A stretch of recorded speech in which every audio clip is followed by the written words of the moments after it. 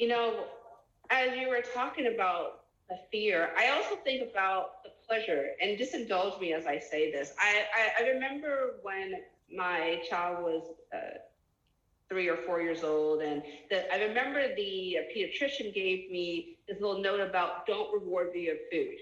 Mm-hmm. And they were saying, like, when your child doesn't do, when your child does good things, don't say, here's a little piece of candy. Instead, give them a hug and a kiss, or do something that's non-food related.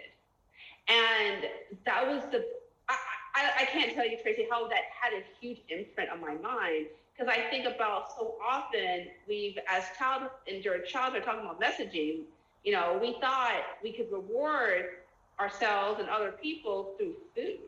Right, right. Yeah. So it's really asking yourself the question, does food mean love? Food is just a circumstance, right? It's very neutral. I think one way about food, you think another way about food, right?